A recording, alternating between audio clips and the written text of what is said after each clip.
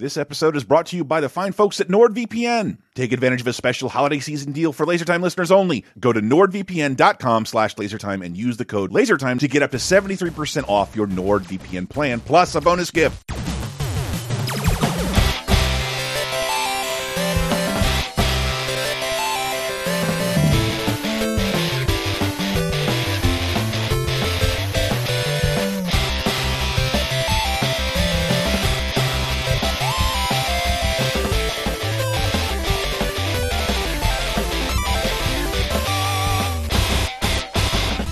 And welcome to episode 451 of Video Apocalypse. I'm your host, Michael Raparez, coming to you from the David Reinhardt Memorial Studio of the Airwaves. If you want it to be the U Memorial Studio of the Airwaves, go to patreon.com/lasertime. Who else is joining me?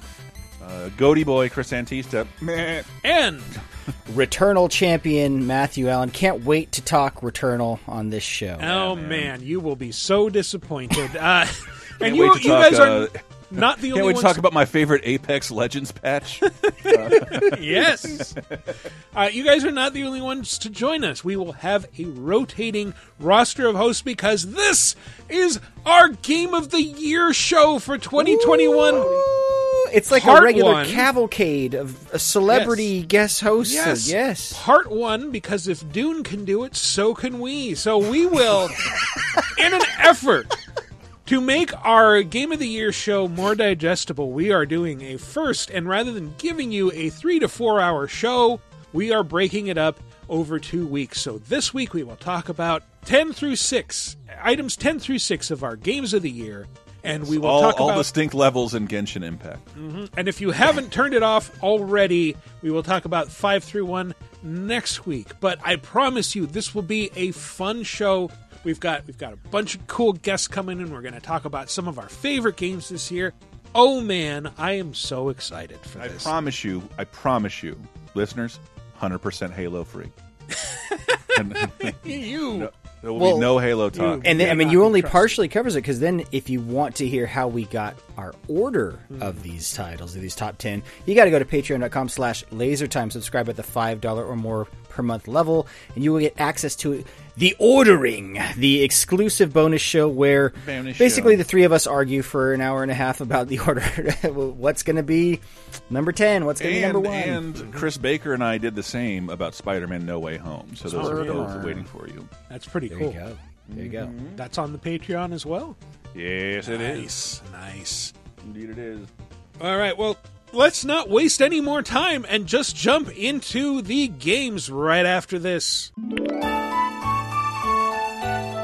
Friends, we have said it before, but here at the LaserTime Network, we consume a lot of content for quote-unquote research purposes, especially around the holidays. But there are times when it's nearly impossible to find a particular holiday special or movie that isn't available here in the US for some reason. That's why we couldn't be happier that NordVPN provides an easy-to-use workaround. With just one click, we can access content from 59 different countries safely and securely, so we can get the games, TV shows, and movies we need to do our jobs. That also means we can access international content as soon as it's available in other countries without having to wait for it to come to the States. Can you imagine if we had access to something like this back in the 80s and 90s with Japanese game releases? Oh man. And if you're traveling out of the country for the holidays, rest assured NordVPN will help you ensure you never miss an episode of your favorite show as soon as it airs back home. Doing some holiday shopping? You can even find discounts on games, movies, TV shows, and streaming subscriptions by taking advantage of international sales and pricing. Speaking of sales, right now, NordVPN is offering a special holiday season deal for LaserTime listeners. Go to nordvpn.com/lasertime and use the code LaserTime to get 73% off your NordVPN plan plus a bonus gift. This offer will not last long, so go to nordvpn.com/lasertime and use the code LaserTime. That's one word, LaserTime, to get your bonus gift and up to 73% off.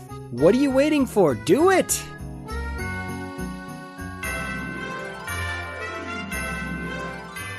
Hold up! What is going on there with your body hair? It's time to trim those trees, Groom Santa's beard, deck the halls and shave the balls, clean up Candy Cane Lane, tidy up that elf on the shelf. shovel some snow down below. In other words, it's time to trim the hair down there. Gear up and get yourself the gift of shaving this holiday season with 2 Manscaped holiday bundles. The Manscaped Perfect Package 4.0 Luxury Grooming Gift Kit includes the following. The Lawnmower 4.0 with advanced skin-safe technology to reduce nicks and cuts. The Crop Preserver Anti-Chafing Ball Deodorant. Crop Reviver Ball Spray Toner to keep your precious groin ornaments as fresh as a newly cut Christmas tree. And the Magic Mat Disposable Shaving Mats. Not to be confused with this Magic Mat. Plus, the Perfect Package 4.0 includes 2 free gifts. The Shed Travel Bag, valued at $39.99, and the Manscaped Anti-Chafing Boxers, valued at $19.99. And if you want to go big while making certain body parts look big, upgrade to the Performance Package 4.0, which includes everything from the Perfect Package 4.0, plus the Weed Whacker ear and nose hair trimmer with proprietary skin-safe technology. It'll help you whack those nasty little weeds in your delicate holes. Manscaped also offers tons of items that would make perfect stocking stuffers, like the Crop Mop Ball Wipes, the Foot Duster Foot Deodorant made to fight odors of the dirtiest feet, or the Refined Cologne, a clean and fresh scent designed for the refined gentleman. Get 20% off plus free shipping with the code LASERTIME at manscaped.com. That's 20% off with free shipping at manscaped.com by using the code LASERTIME. One word. It's time to join the Manscaped movement. This is no joke. Say it loud and proud. Manscaped. Your balls will thank you. Would you like exclusive bonus podcast commentaries and more from the LaserTime crew? Then we strongly encourage you to support this show on patreon.com/lasertime. It supports not only this show, but all the rest of the LaserTime network. You'll get commentaries, play games with the hosts, see exclusive videos first, and receive an uncut weekly ad-free podcast bonus time. Speaking of which, here's a quick taste. We're just out of a screening of Spider-Man No Way Home, and I'm here with the most knowledgeable man I know in the field of all things Spider-Man, Chris Baker. How you doing, buddy? You're too kind. Thank you, Chris. I couldn't get tickets at all for the Thursday screening. The Spider-Man tickets sold out real fast, crashed AMC's website. And I asked around, does anybody want to see Spider-Man at 1 p.m. on Friday? Because it's like, I'm not dodging spoilers again. I'm just not. I'll go with you again on Saturday whenever you can do it, but I'm going to experience this fresh. Super important to me. And I like that the hype for this movie was like through the roof. But when I saw Endgame, I was talking to you about it. Like, the trailer only showed like the first 40 minutes of the movie. I had no idea what Endgame was even going to be about. Time travel and all that was like completely left out of the. I read your movie sites and all that stuff, but I'm really good at avoiding spoilers. But like, dude, the Spider-Man stuff just crept over into everything.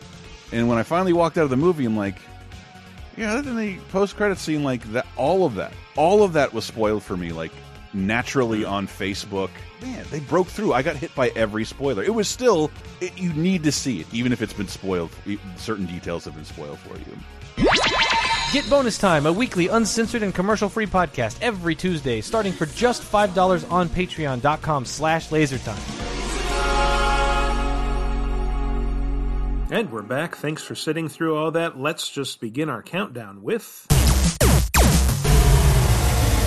Number 10. This is my last fight.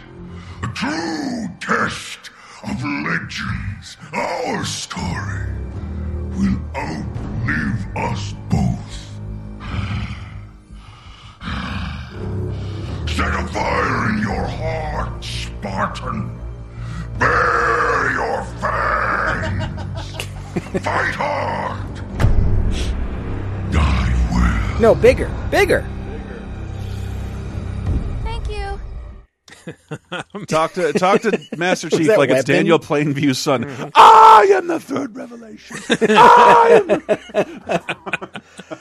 Oh, man. Hey, if some of you are wondering, how the hell did these guys put Halo at number 10? You can blame mostly me, but if you want to hear how to blame me, check it out, patreon.com/lasertime, our order show, which will be available at the end of the year. You can hear how we arranged all of these. But this is Halo Infinite. Bask in the awe of Matt's subterfuge.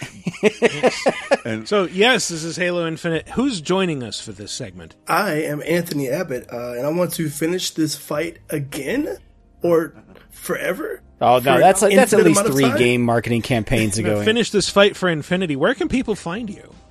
You can find me on Twitter at Bruce Wayne Brady, also on Twitch as Bruce Wayne Brady, where I have been streaming a little bit of Halo and spending a lot of time with Halo lately. The Master Chief series and Infinite more than anything. It is, as of this recording, it is the game I played most recently and finally got my Xbox phone app working so I could send you guys a picture of my body tree starring and getting flung across the map like a goddamn Skyrim character. Great.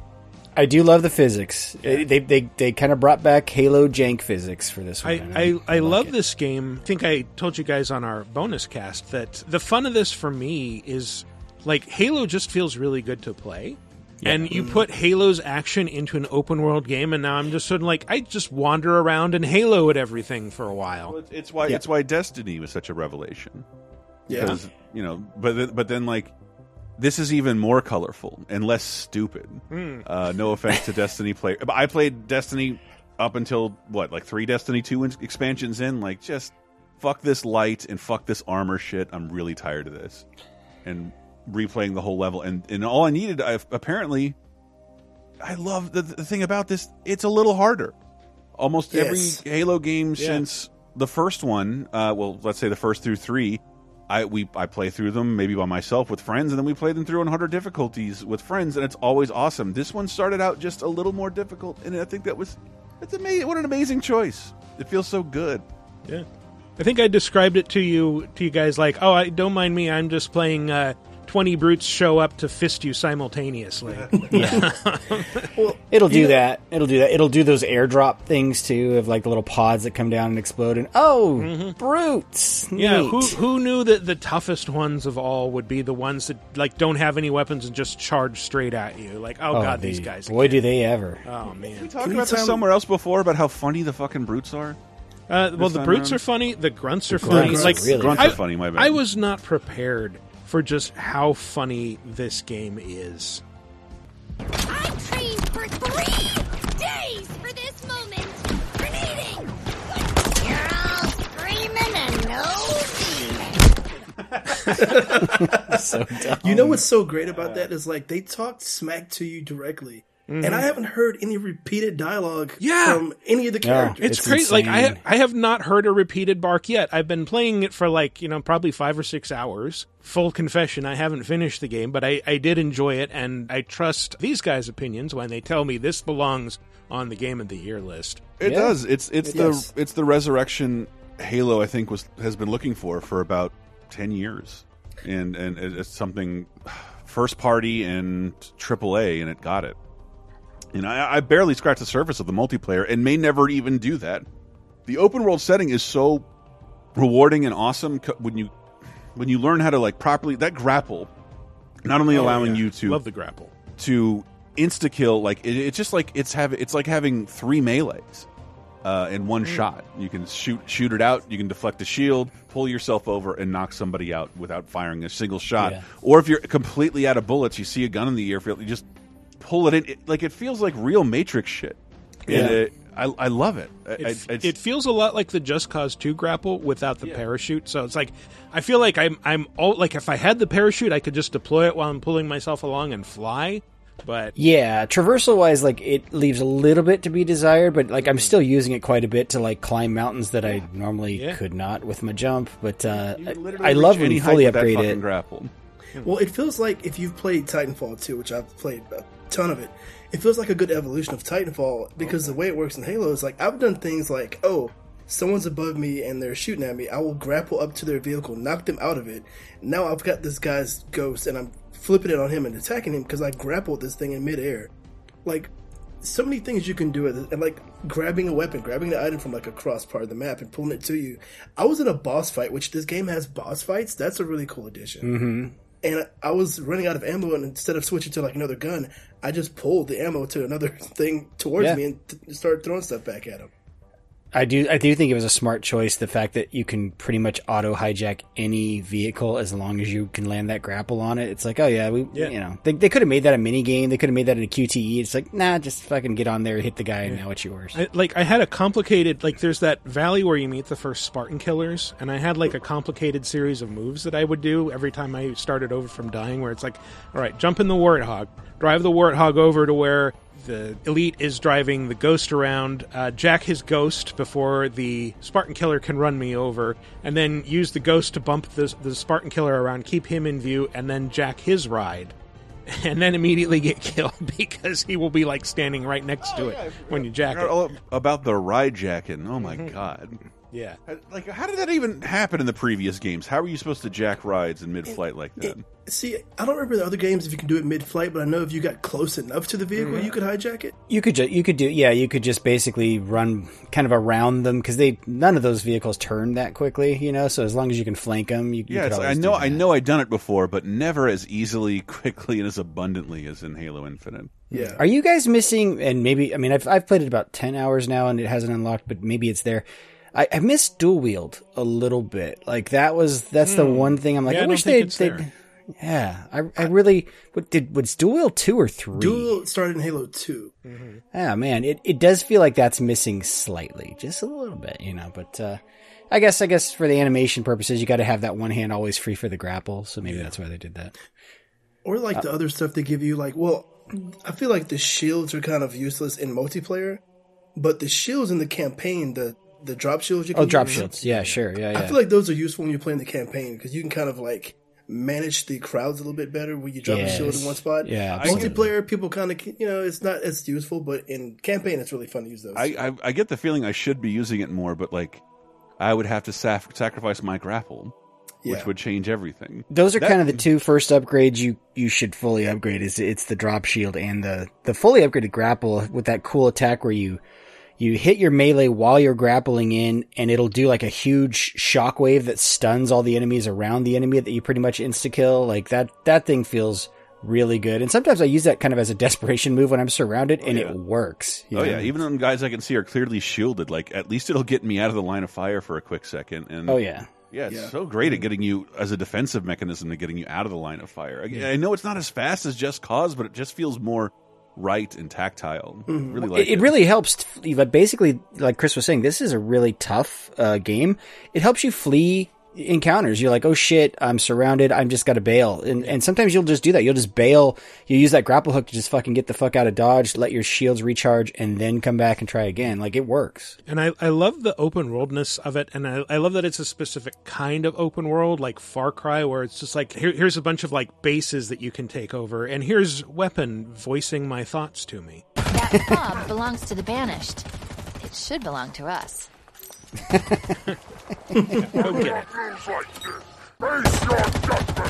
I love the chatter, and I love the propaganda towers that you can find scattered around the landscape. Breaking news! We found the Master Chief, captured him, peeled the armor from his stupid bones, and killed him dead. His last words were, hang on, let me check my notes here. All hope is lost. Humanity is doomed. Lay down your weapons.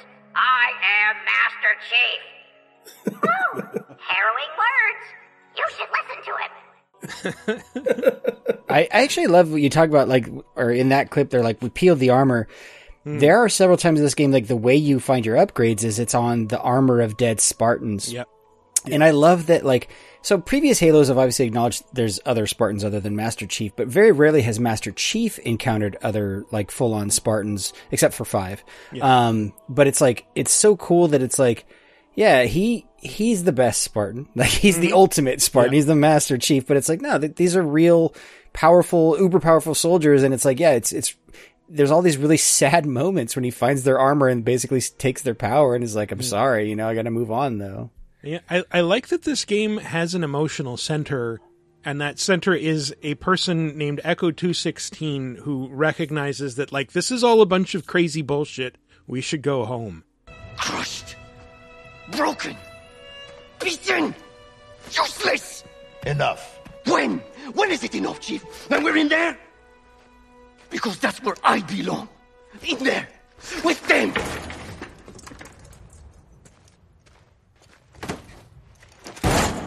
Worthless junk. Not this. I'm not you. Yeah, And it does kind of feel like I'm just dragging this poor asshole everywhere. It's true, but they need him there, and he gets annoying, by the way, but they need him there because Chief is such like the Cypher fucking hero that's like, yeah, whatever, me versus a million, yeah, we can do that. That'll be fine. I Fly can directly into their guns. It doesn't matter. Why don't I do exactly how Chris plays? Walk towards something, emptying a clip, and then melee it.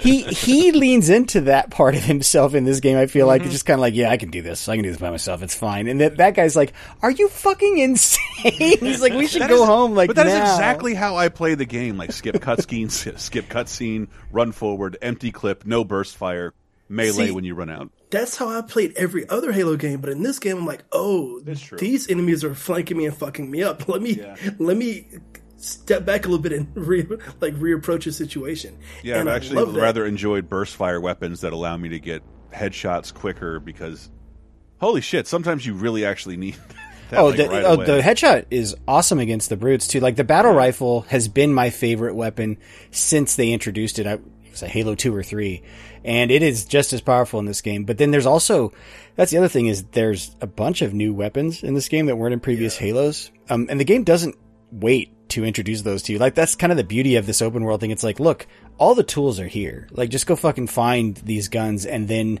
use whatever you need to. And you know, the only thing that's going to be holding you back is running out of ammo occasionally. It's just like you can pretty much get the best weapons almost within an hour of playing that game, you know, in that open world. I haven't discovered any new weapons in a long time, but man, this is one of those games I've started to play like kind of every day. Put on a good podcast and just run through the open world, and I don't really care whether I'm making critical progress or not. And it's just not the experience I expected from Halo, despite thinking, I think I heard it was open world, but I don't listen to fucking game coverage anymore. It's still semi-open world because it's kind of like the missions are almost like instanced in the open world. It's like, here, go down underground and we're going to do a mission now. I'm going to break a rule that I promise folks kind of the rest of this top 10 I will try to avoid doing, but I do feel like I need to explain why I ranked it so low on my personal list. Despite being awesome with the open world and as fun as the combat is and stuff, I do feel like this game has some shortcomings that held it back a little bit for me, at least the campaign mode. Number one, it's this awesome, huge open world. It's really empty compared with like other open world games. Like there's just not a ton of stuff there between when you're going from big checkpoint to checkpoint, mission to mission. It's just, there's that. I mean, I think it compared to I can only compare it to Destiny because it's kind of the only open world shooter I've really seen where there are missions like just wander around and do stuff. It's way more popular than Destiny ever. Not even close. It is. No. Well, absolutely. I feel like with Halo, traditionally though, you have different biomes. Like there's like a frozen area and like, you know, different like areas that you have combat in, and this was kind of like one big open mountainous area. This is pretty much just giant Blood Gulch and underground. Yes. Yeah, it's a big canyon. Yeah, Blood Gulch is a perfect way of describing it. It's like, hey, imagine they made Blood Gulch into an open world game. That's kind of what this map is. Then my other big point is like story.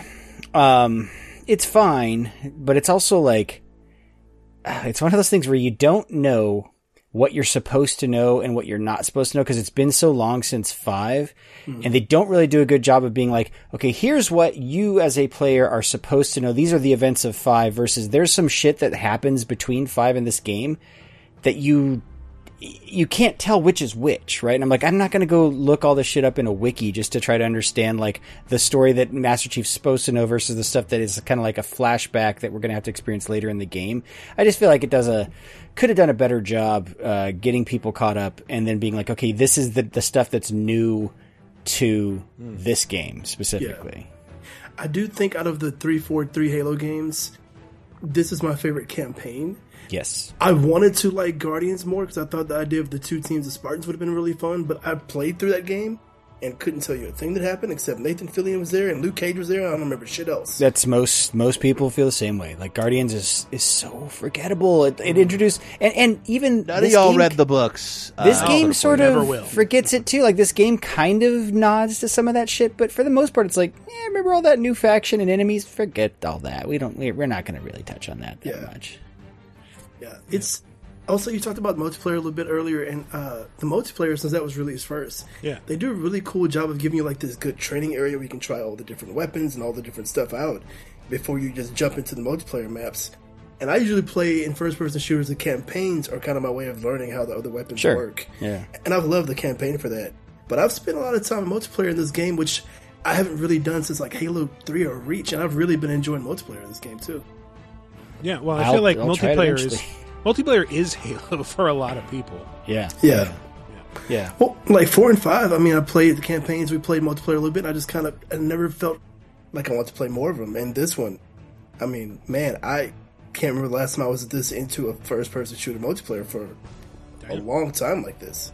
They're enticing me to go try it because there's all this. I keep unlocking this fucking armor for the multiplayer. You know, all those little like armor caches around. I'm like, I should probably go see what those look like eventually. If you guys have not tried it yet, I would tell you if you jump into the big team battles, it's it's fun, it's chaotic. You don't have to be as worried about is the team winning or losing because of me or whatever. Just jump in and just cause chaos. Now, if you want to go into friends, you could have like a team of 4, do the smaller maps and the smaller things, and play with your friends and try it that way too. So it gives you a couple of options on how you want to jump into multiplayer. I can only tell you I am very sick of dying constantly in the single-player campaign and seeing a giant 1 rank next to my name. Like, holy shit, I'm really good. A lot of my stuff is leveled up. Oh, this is tied to my multiplayer account. Yes, it is. Level 1. No, Chris is saying you're number 1 at the game. You're the best. Oh, is it really? Yeah. You are Master Chief. Ichiban, baby. That's you. On the online leaderboards? Yes. Thanks so much, Bungie, or whoever made this game. 343. I know, I'm kidding. Fun point. If you never connect online, you never get updated on the leaderboard, so you'll always be number 1. So are we saying we gave this one of our top 10 games of the year without having touched multiplayer? No, I played a bunch of the beta. Oh, okay. But by beta, do you mean the multiplayer that came out first? Oh, yeah, I do, actually. Yeah. That's the real actually what I mean. It's not the beta. I played a bunch of the multiplayer. But, you know, I never was much of an online Halo player, but we would play LAN a lot for 1 and 2. And as you always point out to us, Michael, it's truly our top 10 in that, like, these are the game types we like to play. This is super subjective, and we love the campaign. But that's and none of us are big competitive multiplayer guys. So yeah, I'm the only one here apparently that's tried the multiplayer, and you guys, the game has so much other stuff just in the campaign alone that it made the top 10. And I've been a Halo fan since day 1 on the original Xbox. I've enjoyed every one of the games in a different way. This one I think works a little bit on both sides of it, and you could never touch multiplayer and enjoy the campaign as much as jump in a few matches. I'm not good at all. I have fun popping in for couple of matches multiplayer. I'm like, all right, I'm done. Go back to campaign and take over some bases. That's why I like it. I think what you said there, I'm done. That's the reason. One of the reasons I don't necessarily like multiplayer only games is I kind of like things with a beginning and an end and feeling like I finished. I beat the campaign. I finished, and that never happens in multiplayer games. It's just like there's just another match to play. Well, we should probably wrap this up because we've got a lot of stuff to get to. So.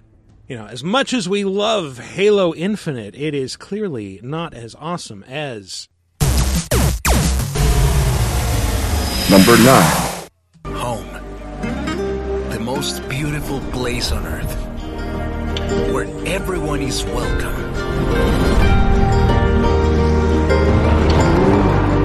Together, we can explore the wonder and beauty of Mexico.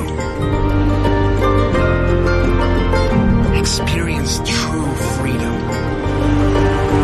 Feel alive. I like to feel alive. In which game? Far Cry 6. Yes.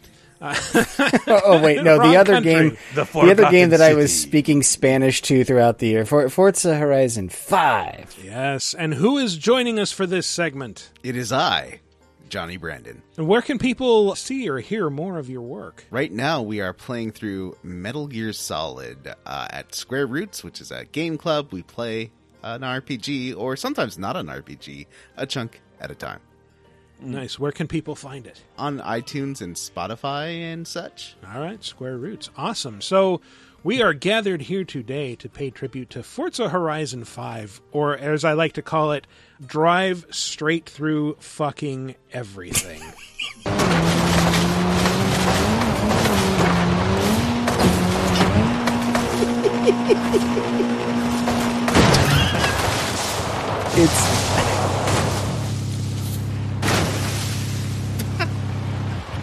Yeah, that is my experience in Forza Horizon. It's like, just drive as fast as possible across the roughest landscape imaginable, crash through absolutely everything until you find something that your car cannot overcome. There's only like 3 things. It's basically buildings, let's see, the temples, and then like those giant rock piles that kind of look like where Shatner fought the Gorn in Star Trek. Like, that's pretty much the only 3 things in that game that will stop and your some car. larger trees. Yes, is yes, what you're hearing but at the end there. Yeah, that's how you know it's a Forza Horizon game. Is you can go pretty much wherever you want, and they incentivize you. They have that one little race type that's like the Trailblazer mode, right? Where it's like, go through these flags and try to get to this other point as quickly as possible, however you deem necessary. I fucking love that, though. Like, I went back earlier this year because remember they were delisting Forza Motorsport 5, I think it was. 7. Thank you. Serious Forzas. And so I went to play that, and I just realized, like, oh, man, I really do not like this compared to the Horizon games, because they're so just simmy, and, like, here's this racetrack, and you're not leaving this racetrack. And even the way the cars control is so much more serious and realistic and blah. And even the music, the tone is very... Yeah, you like Gran Turismo, you like this too. Versus Horizon games are like, here, you're going to take a $700,000 supercar and you're going to race it off-road, and you can fucking put some off-road tires in that sumbitch and try to get a speed trap high score, and it's brilliant and amazing and lovely, and this is the best one of those. They get better every time. 4 was better than 3, and 5 is better than 4. They also are kind of getting ready to meet in the middle, I think. I don't know that they can continue to do the more motorsport stuff, like now that Horizon's gotten so big, and they skipped the last entry of Motorsport, so I'm really anxious to see what happens with the next one. But Did like, they really? Yeah. They went from Horizon 4 to 5. Yeah, yep. There was no Motorsport in between, and I did not miss it. I think this game. So 4 did a good job with. I know a lot of people didn't like the whole like the wheel spins and shit like that, but I think those are actually pretty cool, and they make it so you don't always just have to save up for a car you want. You can basically kind of win these cars. I felt like 5 made that stuff a lot easier to understand, and you got a lot more of them. And I also love what 5 did with the whole mission structure of like, here's the areas, and they're all tied to the different kind of themes of racing. You know, like here's the Baja type area, which is off-road racing. Here's the street racing area with these missions. Here's this. And then they each have kind of the sub-missions. I just felt like the structure of this game finally kind of made sense, and I kind of always knew where I should be going, even though there was a cajillion things around me on the map that I could have been trying at any given time. I think the missions are definitely the best part of 5.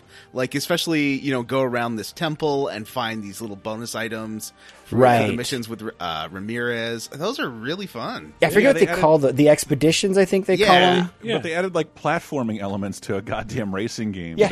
That was like deliciously weird, and I really appreciated that. But it's like, find this hidden thing on this expedition mission before you I close love it out. that it injects a little bit more personality into what could just be like a motorsports game, and has you doing stuff like this. Falling off a cliff. I don't plan on being discovered here by the next archaeological expedition. Do you, my friend? No. This place is definitely nicer without us in it. Let's get moving! Some of the roads might be blocked. I'll navigate. It looks like there's one way to the coast. Through the heart of the storm. You can handle this, my friend. I trust you. Do your worst. We are riders on the storm. Riders on the storm! Fear nothing! Riders on the storm. I'm referencing a Doors song. I mean, I sent you guys that one image, like one mission, basically you jump off a cliff in a fucking parade float.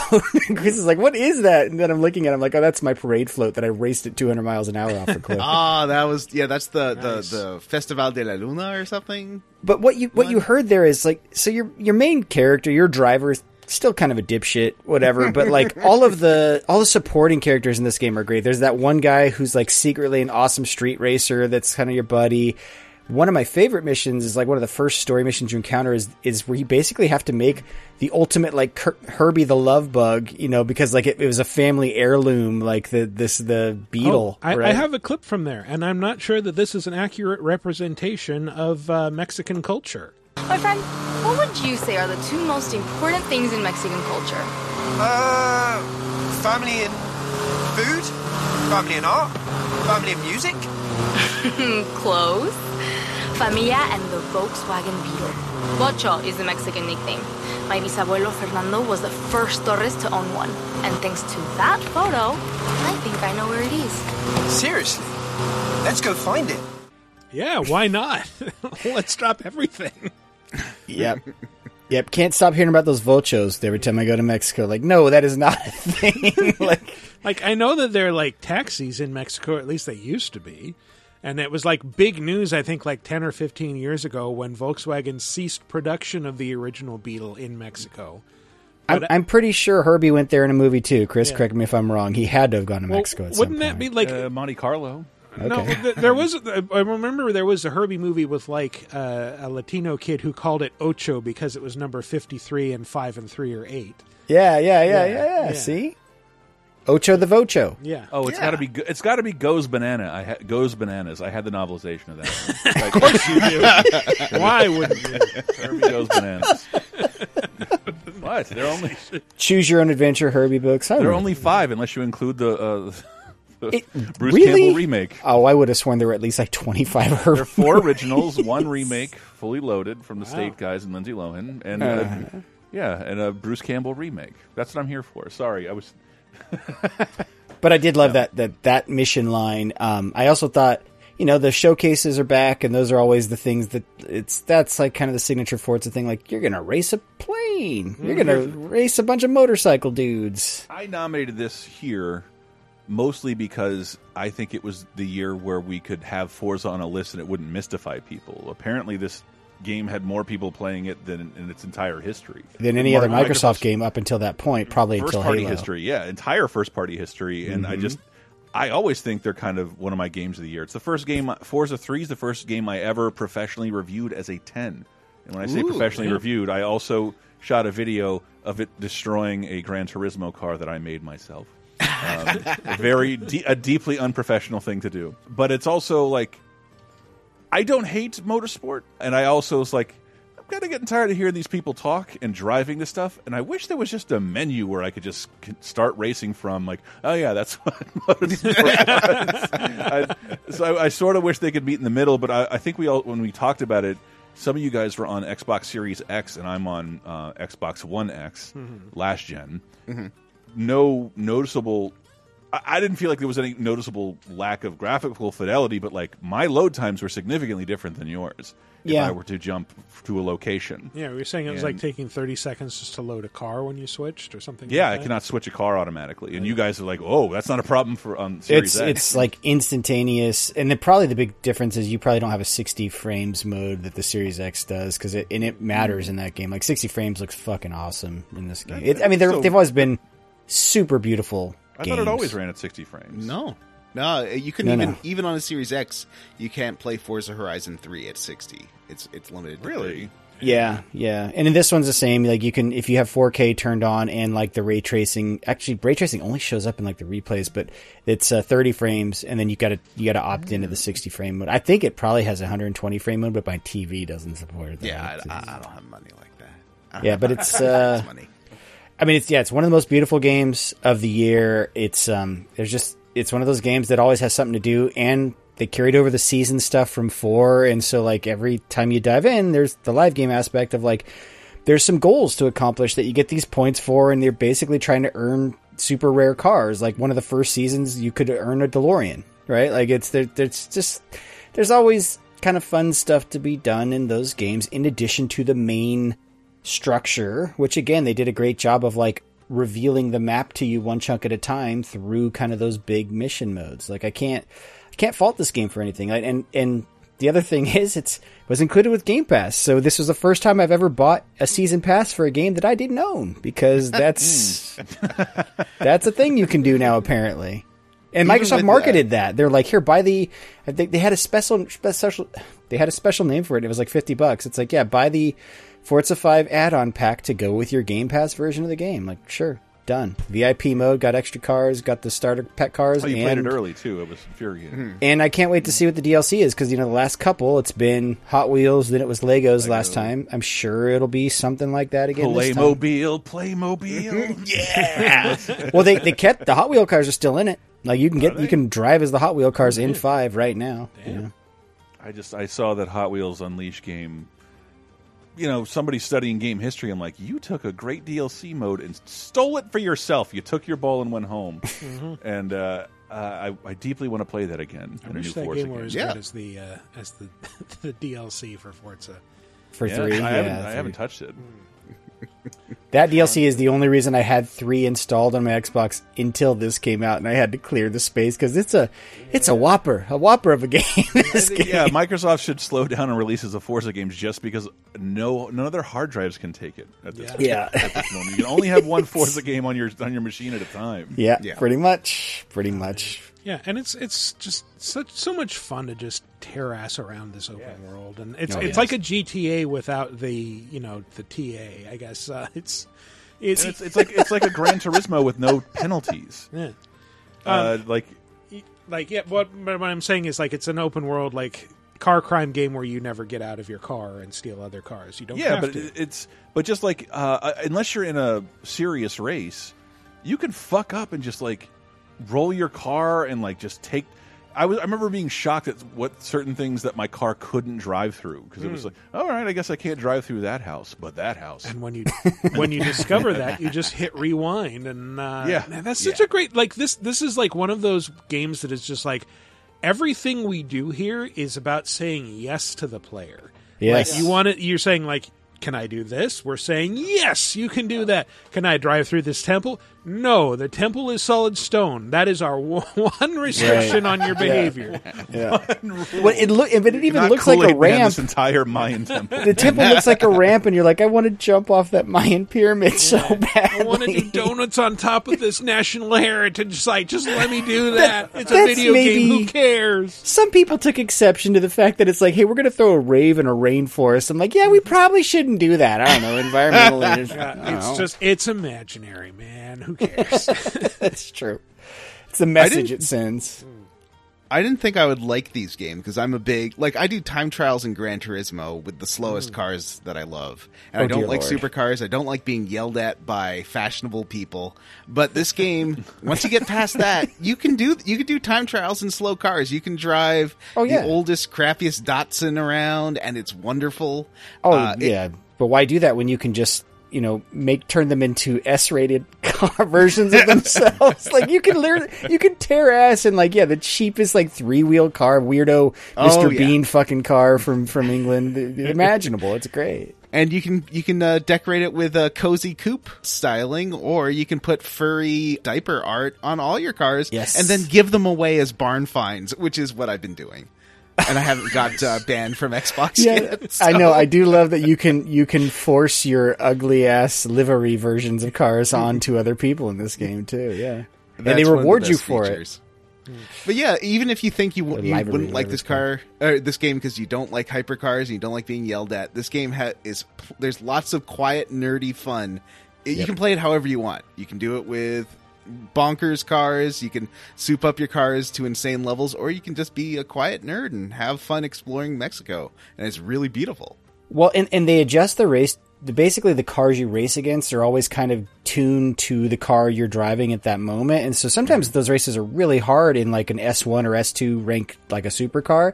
Yeah. So just go in there like an Acura Integra, which is like a B or a C rank, and it's like the cars you'll be racing are that car as well. So it really is just kind of this is a test of you racing. It's not about I just happen to have a car that blows every other car away, and it's rubber bandy, arcadey racing, and that's fucking fine, dude. And you can turn on assist. I always turn on the braking line, never the full drive line, but kind of here's where you should be in the curves and shit like that. Yeah, and then here. You keep the rewind on in case you fuck up, and it's it's low stakes, but still super fun racing, and it's that's what it's all about, And the physics in this one are the best that Forza Horizon's had so far. You can fucking sky off those dunes, dude. Yeah, that's great. There's a point where your car, the nose of your car goes up, and you're like, am I going into orbit right now? That's part of the... I had a note the same note I had in the Spider-Man game. There's all these fast travel points, but I think just web slinging over the tops of buildings gets me going faster. I could use roads to get to my destination 4 miles away, but if I just take my concept Bugatti through the goddamn dunes in this neighborhood, which there's no penalty for. Right. Just cut through the brush, drive through the valley. You're in there in no time, and you rack up all these fucking points for air and drifts by doing so. And when you level up, you unlock wheel spins, and so you get more cars and shit. But I do have a hot strat for this game. If you do want to kind of min-max it, which I did, there's one house. It's not cheap, but it basically unlocks the ability to fast travel to any road in the game whatsoever you want. Not just like the festival points, but any road. And then what you do, you use that to fast travel around and collect all of the signs that reduce the cost for fast travel. So now I've knocked all those out. So it literally cost me 0 credits to fast travel, and I can go anywhere I want on that map at any time. Yeah, that's the strategy if you just want to not care about. And Chris, again, I hate to say it this way, fast traveling on Series X is fucking nice because it's like a 2-second load. it's so Send him a fast. Series X. I get to see a bunch of panning shots of the rest of the world while I do it. Yes. But yeah, Forza 5 definitely belongs on our list. I'm a little bummed it's so low, but I understand why. But yeah. You guys weren't vociferous enough. But still, just being part of our top 10, that's a pretty big deal. It's not like we're saying, oh, number 9, it's bad. Well, I also love that people are like, oh, the racing genre is dead. I'm like, it's not that racing's dead. It's just that there's one really good series that kind of dominates the rest of the field. Kind of, yeah. And Gran Turismo 7 will come out sometime. Yeah. So are you more of a Horizon guy or a motorsports guy, John? I'm more of a motorsports guy, I got to admit, but I love this game. This game's great. Fantastic. But yeah, as you said, Matt, it is our number 9, so we've got more to go through. What could be next? Let's find out with... Number 8.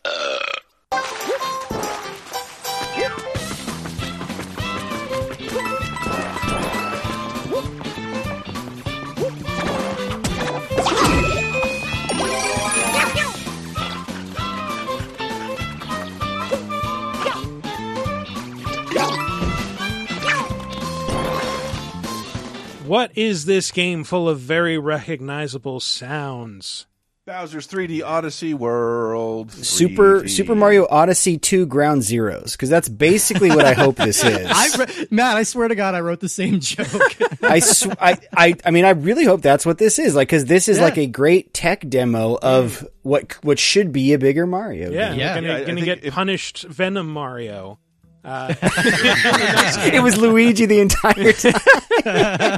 Spoilers. Yes, this is... Yeah, spoilers for Metal Gear Solid 5. It was Luigi the entire time. Voiced by Kiefer Sutherland. So this is Bowser's Fury, one half of Mario 3D World plus Bowser's Fury. 1/4. Maybe. 1/3. Maybe. I don't know. How long is Super Mario 3D World? It's huge. It's technically one of the harder Mario games that we have. For some people, it was the 100% of that game. Oh, yeah. Oh, okay. So who is joining us for this segment? Hello, I am Brendan. I am a freelance writer. I write about video games on the internet, like so many other people. You may have seen me on, most recently, GameSpot and Popular Science, also Lifehacker. I'm also on the PNB podcast. Real websites? God damn, it's been a minute. Yeah. And I'm Steve Guntley of Wii Universe, formerly Ultra 64. And I'm Woody Siskowski of the same things that Steve is of. It sounds like you make it sound like you fired yourself, like formerly of Ultra 64. That's right. We had a corporate buyout. Woody bought my contract. I bought it back. It's all complicated. Yeah. All the podcasts are all tied up in legal proceedings of the Nintendo 64 not having all that many games. So surprise, surprise, the guys who created an all Nintendo podcast like this game. Yeah. It's true. It's true. We are all big Mario fans on this dais for this entry. I think this is just a fantastic game. Like, it was completely unexpected. I thought it was going to be something like, oh, this is like a DLC add-on for a 3D World. It is completely different. It is a self-contained open-world adventure that feels more like Mario Odyssey than 3D World. Because the same thing, I didn't think open world was going to be the solution to revitalizing so many game genres that I like, but, you know, here we are. It really has worked for me quite a bit up until recently Halo. But I was shocked because they easily could have, like... I think Mario Odyssey 2 is kind of in the cards. I really think there's a 90% chance I we think see it was that just this generation. I think it was just leaked or something. I saw something today. But so. this deliberately isn't that. And I never asked anybody I know at Nintendo any questions. I'm like, what was this? Like, why is this here? Why did you make this small slice of this? You mentioned Ground Zeroes. I think if it was sold like Ground Zeroes, at least we could expect more. Whereas I don't think we ever will from Nintendo. We'll never get more of Bowser's Fury. That's what's strange about this product is like it's always a treat when a company sort of gives you more than you expected or like goes beyond the bare minimum amount of work. And I feel like Nintendo has not set that precedent for themselves. They very much could be like, hey, this is a $60 port of a Mario game not that many people played because it was on the Wii U and tons of people would have bought it still. I would have, Mario 3D World, a very good game. I would have bought it having almost nearly 100%ed it. It's hard to 100% that game. It is. It was on Wii U. But to throw in sort of this extra 5-6 hour game with gameplay mechanics that are built from, relatively from scratch and not really sell it. Because if they're like, this is Mario 3D World plus Bowser's Fury, you're like, yeah, well, what the hell is Bowser's Fury? Are we playing a polished canceled prototype? What is this? I think we are. I think this is proof of concept. I honestly think we're playing a proof of concept for like, hey, look, if we ever want to do an open world Mario game, here's how we do it. And it's actually kind of ingenious the way they do it. It's like they're still sort of level areas in that open world. You go and there's even like a little like thing that shows you like, oh, you're in this part of this level. Yeah, and it takes 2 hours to you can actually expand and use it like an open world. It looks very linear at first. It's very clever. Yeah. And it keeps growing. Like new islands keep popping up. Mm-hmm. And it finds some nuance in the formula that Mario Odyssey put out, where I think one of the complaints people had about Odyssey was that like every 15 feet you're finding another moon. It's like it's just kind of there's too many pellets coming down into the rat cage. You just need to kind of space them out to get Who that complained serotonin. about that? I'm going to talk to these people, because that's what I loved about Odyssey as well as Breath of the Wild. I love micro rewards. But I feel like this one keeps that structure, it keeps that openness, but it does still provide a little bit more specificity in your goals, and you can kind of go from one thing to another. Plus, kaiju. Who knew that Mario needed kaiju? Yeah. It's the coolest Bowser's ever been. I think I rolled my eyes when I saw that. I'm like, how's that going to be fun? I'm like, this is delicious. Bowser, a Bowser Godzilla battle behaves like the weather. It's going to get rainy. Yeah, but I think they use it as a mechanic to limit your exploration in the open world. I was trying to figure out why it's like this weird Bowser on a timer. It is on a timer. That's the thing. And so it kind of feels like the Nemesis or Scissor Man or something, like where you're just exploring and all of a sudden the music's going to change and you know that Bowser's about to come wreck your shit. Yes. It's that, whatever was happy before turns into like the Bowser theme from Super Mario Brothers 3. And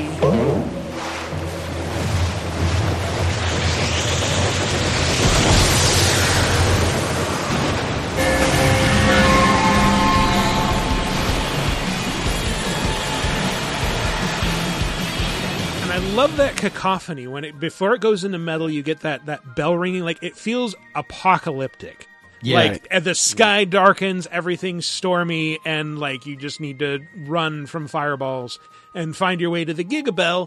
And if you do, then you'll get huge, and all of a sudden this giant open world becomes a little arena for kaiju to fight in. And it's all about stomping Bowser. It's kind of that game's way of moving you along because you have to like prep basically to ring the Gigabell, right? It's like you have to get stuff done so that you can ring the Gigabell in a new area. So it's most open world games like I'm doing this right now in Halo. Like, I just have a thing where I'm like, I'm going to go explore over there and see an icon on a map and go just explore. This game's like, nah, you still need to accomplish these goals. We want you to feel like you're doing Mario stuff, and this system is the way of doing it. Me, personally, it got a little annoying, like, okay, here comes another fucking Bowser I'm going to have to fight off or whatever. I just wanted to explore at times, but I get why it's there, I similarly had kind of a bit of an annoyance because you get to a point where in order to get the next couple of cat shines that you need to pick up, you have to wait for Bowser to appear and shoot fire at some walls. and there's no way to really speed him up or encourage that. But apparently, you can scan an amiibo, a Bowser amiibo, and he will show up. Oh yeah! God damn it! Okay, I never knew that. All right. But like I think I'm gonna open my amiibos. But it's kind of like playing into the Ground Zeroes thing. Like I think we're seeing right here like a very prototypical version of what the next Mario game is going to be, and we're going to see some refinements on this formula. And maybe more cats. I feel like there weren't enough cats in this game. Oh man, I don't know. There's a lot of cats in this game, Steve. This is I would say the biggest game so far that is really in the catsploitation genre. Yes. I know there's a Switch game called Cat Quest. I'm sure there's tons of casual and indie games where the point is just like get cats. We played it on our podcast. For some reason in the UK they gave Mario, the only time he hasn't been voiced by Charles Martinet, is like, hello, I'm Cat Mario, and I'm in a new game, Mario 3D. He says Cat Mario, and it's disgusting. Oh, no. What? What is he, from New Jersey? Get out of here. It's sped up Cat Welcome to the Cat Mario Also, show. I'm glad that they went with cats, but Mario really strikes me as a dog type of guy. Like he had a dog in Odyssey. He had a little wiener dog wearing a hat. And we covered Super Mario 3D World on our show this year, and we talked about this Bowser's Fury a little bit there as well. But like the first game came out kind of at the peak where like the number one thing you can find on the internet were cats. And so this was very much like a cynical kind of ploy to bring in the internet generation, with more kitty stuff. But I'm into it. If the cat powers make a little more sense, being able to crawl up larger walls, run a little faster, and that diagonal dive makes sense in those level environments specifically. And I don't really care about the Mario 3D World aspect but like that thing is really enhanced too in subtle ways that I was fascinated to watch people break down. Mario is faster, he jumps higher, he gets faster. They enhance that game in dozens of ways. And to Woody's point, I never got to play the original on Wii U. I would have bought this by itself just because I'd heard so many great things about that game, and I was like, oh, finally, this is my chance to play it. So they could have probably gotten $60 out of me just for that, but no, they went ahead and added like another third of a game, let's just say, on top of that, and it's like, oh, bonus. But it's actually the better game on that disc. I know. or on that card. It kind of reminds me of the orange box in that way. One of the things that really, I like Maddie, I probably would have picked this up because I didn't have a Wii U. And admittedly, as someone who is not the biggest Mario fan, it was lower on my list of things to pick up at the time. But Bowser's Fury, hearing the positive buzz about it, really... it motivated me to pick it up. I really liked Odyssey. I like Mario Galaxy, but my Mario experience is pretty limited. And like my fellow P&B co-host, TL, I have don't do it. Certain opinions about Mario 64. Don't do it. Oh my God. Did TL send you? Did he know we were going to be here? Look, TL and I are everybody know Mario 64 is the land before time of video planned. games. I promise this was not planned. But there are certain opinions that just have to be represented on a panel about Mario. But anyway, bad ones. No, one of the things that struck me about this game was just how not un-Nintendo it was, but how surprising it was that Nintendo was taking a chance on not just the gameplay of Mario. I mean, it sounds weird to say after we've had like big expansive worlds like 64 and Sunshine and Galaxy and Odyssey especially, but this felt like something totally different, and also just like making Bowser scary, not scary, but like a monster. And there were some allusions to him maybe not being the best dad in the world. Right. You kind of pick up his little latchkey kid. Yeah, I was surprised. I was like, okay, Nintendo's letting Bowser be a character. Even though you're mostly just beating the crap out of him because he's a giant goo monster. I was surprised. And that was one thing that really stuck with me about this game is, as someone who's maybe not the biggest overall... I don't hate Mario, but Mario's not like my number one favorite series, and 3D platformers aren't my favorite genre of all time. But I really love this game. It's one of my favorite games of the year, and part of that is because it felt so... evolutionary to what Mario is, and that's one thing that I would highlight about this game. I have a question, and I'm not seeking to derail this, so feel free to answer with a simple yes or no, but this seems like the group to ask. Yes, go. Does anybody know who Bowser Jr.'s mother is? It's gotta be Peach, right? Well, isn't that the whole plot? Doesn't Bowser lie to him and say it's Peach? Like it's It had in the past, yeah. Okay, so Is there there's a there's no Bowsette? in-canon answer. I don't think you want to hear it. Okay, we can leave it at that then. He's a turtle, right? It's Lemmy Koopa. Well, that's the thing is those they come out of eggs sometimes, you know, those, when you fight the Koopa kids, you know, and so who knows? Who knows? It could have just been Bowser. Who would have just walked over and fertilized, like fertilized the egg? It could have been Bowser. It could have been someone else. Bowser Could have been just Yoshi. found some eggs and just went around and jizzed down them. Could have been Yoshi. Yoshi could have done some weird stuff. He eats the eggs and poops Bowser them out and Jr. stuff. is not Bowser's first kid. Like the Koopalings No. were around Yeah, long right. ago, Yeah. and nobody asked like, who's their mother? Look, there's a beach somewhere in the tropical area of the Mushroom Kingdom where all of Bowser Jr.'s little brothers and sisters that didn't make it to the ocean but were eaten by other fish, they're all out there somewhere, and they're Planet floating Earth around like just get booze. run over because they walked the wrong way to the beach.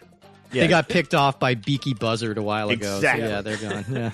And I just, as a simple thing, in terms of gameplay and I'm talking about Bowser's Fury specifically, I think the Mario series has been, I don't want to say struggling, like it created the idea of video game lives, but those have been pretty irrelevant to Mario, where like you either have like hundreds of them or they charge you 5 coins per life.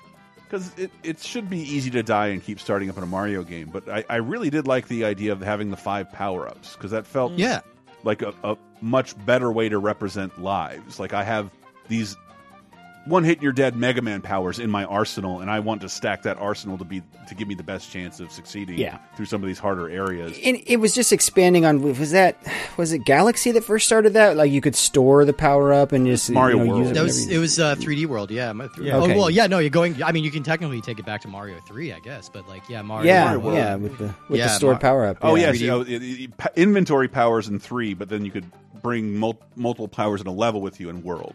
Did not want to get too pedantic about that. Doing the 5 engine at once here is looks awesome. like this. Is this the same engine as 3D World? That is my guess. Otherwise, why would it be here? Well, it's cool too because we're getting. I like the idea of Mario kind of expanding his power set with allies. So he's got, we already mentioned Bowser Jr. He follows you around. You can decide how much you want him to help you, which is really cool. Like, so he can either do nothing or he can go around collecting all your coins, beating all your enemies for you. And then you have Plessy, who is like your little dinosaur guy that you ride around on, and he's adorable. And it's cool that Mario's like expanding the roster a little bit and bringing in these kind of like helper characters. Well, Plessy was in 3D World, wasn't he? He was, yeah. And again, that game kind of got forgotten on the Wii U, so I'm glad it's getting a revival. It is interesting to me that we've said on this show before that there are 2 types of Mario games. There's the adventure type that kind of springs from Mario 64, and then there's the more arcadey type, which springs from original Super Mario Brothers and Super Mario Brothers 3. Bowser's Fury, you buy this game and it gives you both in one package. So you've got 3D World, which is very much that arcade style, and then Bowser's Fury. It's like here's your Mario adventure for those of you who like this. Yeah, and Bowser's Fury even feels like more of a bridge between the two than either of the 3D Land or 3D World, because like there are a couple times where you'd have an objective at one of the islands, and I would be like, I don't know if I feel like doing this right now. You can hop back to one of the other ones and do something else or adventure a little bit further. It never felt like you were locked into, like, maybe if you're playing a 2D, one of the 2D Marios, you get to a stage and you're having a really hard time with it. Especially in like the post-game stuff in 3D Land and 3D World, those levels can get brutal. But the stuff here, it's like, I don't know, you always had at least a few options available to you, and I really like that. It reminded me of in Mario 64 or something like that, where there are multiple stars you could go after. So, and that was fun. I like that. I liked having the choice to, what do I feel like doing right now? I'm gonna go, hop on these Goombas and get this star. I'm gonna do this weird shifty, like whatever that level was where it was always spinning. Do you guys remember that one in Bowser's Fury where it was like that big spinning one? I don't know. I never got the last objective there. Yeah, I mean, I played through this is a nice bite-sized game too. You can play. I think it took me like 3 hours to roll credits. I mean, that's with half of the it took shines me collected. 10 hours. I was very slow. If you're being 100%ing it takes it'll take much. That's just with the 50 shines that you need to beat the game. Like you can roll credits in 3 hours. And it allowed us to say shines in public again. That's another thing that changed it. Who does that, by the way? Who does the minimum number you need and then beats it? You're a monster, Steve. What the heck? I've finished very few games this year, so I don't know. I count. In my gaming career, I've never done that. I have a ton of friends who work in games. I would never profess to tell them how to make it, but this still was like, why don't you do this more often? Like a 10-hour experience for $30. And not make me wait 7 years in between new 3D Mario games. I'd be totally fine with that. Give me a prototype. Have a stinker in there. I'll be fine with that too. Brendan, when you say spinny levels, are you talking about like that big like barrel-shaped tunnel where you have to go with the ice skate and collect all the blue coins? Exactly. That was rough. Oh, that part was brutal. You know what this game kind of feels like to me, or this mini game, whatever you want to call it? It feels like the days of Gunpei Yokoi, right? Like this is like something he would have done. Like, and that was kind of the guy who made the weird Nintendo games that you remember, like all the weirdest Nintendo things, but the most inventive and imaginative. Weird. Yeah, Kid Icarus. Yeah, he was. Yeah, no, he did some really cool like level design. And yeah, didn't he do? I mean, I know he did the Game Boy. Did he have anything to do with Super Mario Land? Yes, that was his team that worked on. That was his team. Okay, yeah, there's some DNA. Weird. Yeah. Yes. Yeah, there's some DNA here too, like between like 6 golden coins and stuff like that. You know, it's in the different approach to it. So it's got that same kind of effortless fun. Feels a bit similar. More of this, and because it's Nintendo, we know there won't be. They behave like mad kings. Oh, did you like my game? Everyone always does. You can keep buying it in perpetuity. Yes. I'll let you know when the other one's out. Sign up for our newsletter. Join the Nintendo Fun Club. It'd be cool to see it from other Nintendo franchises, though, too. Like, there's plenty of other things that could be re-released or HDified for the Switch or whatever comes after the Switch.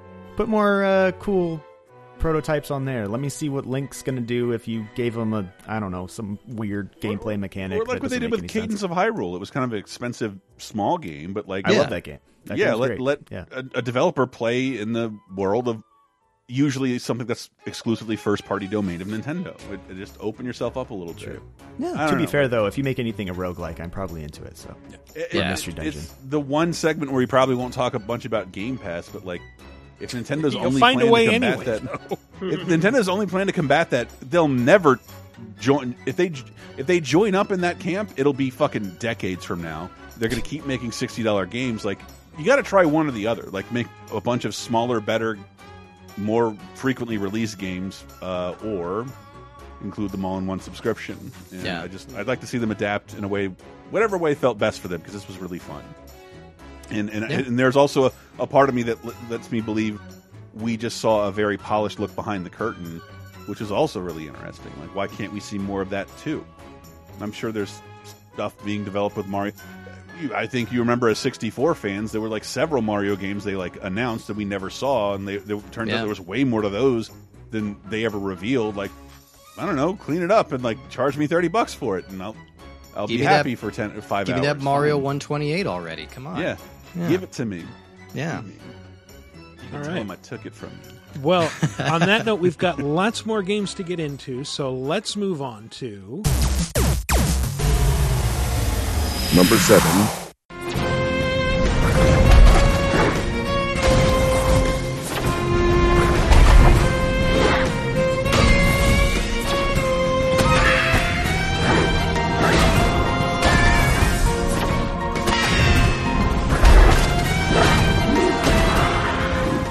Love the music in this game. Which game is this? Good. Death's Door. Yes. I forgot how bomb the music in Death's Door was. Chris is number one. It is my number one, basically, because like, if you don't know my gaming routine, I like most games that allow me to turn on a podcast and skip cutscenes. Whereas this, like, the music was great. Yeah. The sound, it had great sound. I don't have that critique of any other game in the top 10. Like, I really like the music. Who's joining us for this segment? I am George Albor. Hey there. I've been on the show before, and I do the Experience Points podcast. And where can people find Experience Points? ExperiencePoints.net, or wherever you find podcasts, you know the places. Nice. And? Hey, it's Tony Wilson from Framework. I've also been on the show a bunch. You're probably tired of hearing of me, but if you're not... then Framework, go to, the YouTube channel? It is. And now I got a fun custom URL. So now you can do youtube.com/c/framework video, and it takes you right there. A lot of cool videos about several games that are on your own Game of the Year list here on VGA. I see. So, you did a recent one on Mario Party, I believe? I did. Mario Party and board game design. Thank you both for joining us to talk about this game about psychopomp crows who go around reaping souls from monsters in like a combination of Zelda and Dark Souls. I can count on Michael to introduce me to new words every time I'm here. It's as if Studio Ghibli created a Dark Souls-y tribute to Link to the Past. That's why I really love this game. I didn't realize this before, but I kind of looked up the developer Acid Nerve. But first of all, 2 guys, by the way, and then for this game they hired some external talent to help them. But still, like they did most of the work. Their previous game was Titan Souls. So that makes sense. I think I saw the Acid Nerve open for Drowning Pool. I think I pinched my Acid Nerve. I slept a little wrong. Yikes! You've got a lot of Acid Nerve to say there. Are you going spoilers in this Game of the Year podcast? Not heavy spoilers. You can go light spoilers. Okay, well, I was going to talk about the most heavy spoilers, so I will nix that. Okay. We go like first, second base spoilers on this is a Grand Slam, like, true ending spoiler, but only because you're mentioning, like, previous games. So play Titan Souls as well. It's also cool. Like, I can't wait to see what they do next, but yeah, like, you know, Antista, you mentioned the Ghibli design, and I think first struck me when you fight the Urn Witch, I think she's God, she scares you. Bosses. She scared me when I first saw her. Like her design is so kind of off-putting. You're just like, whoa, what is that thing on the screen? It's really cool, but very Ghibli. Like you look at that and you're like, oh, it's a throwback. I still think it had some of the more satisfying combat of any game. Very simple combat too. Not a lot going on there. Well, I mean, to your simplicity point, I mean, from the people that did Titan Souls, which was extremely simple and extremely elegant, it's just a follow up to that, right? Like they really cut a lot of the chaff that you'd even get from something like Dark Souls. Mm-hmm. Yeah, it's really just a roll. Titan Souls. You're I think light attack, heavy attack, right, and then the ranged, and that's it. And it's isometric. So what's nice is you can always see what's going on around you in the battlefield. You don't have any of that, Dark Souls kind of over my shoulder, always something behind me. You're going to see everything. Learn perfect timing to parry and reflect shots that come in. And, But the name of the game here is The Collection of Souls, and much like Titan Souls, like you're going after big bosses that have souls that you need to open death's door and hopefully reclaim the big soul that was stolen from you at the beginning of the game. And when you do that, it sounds like this. You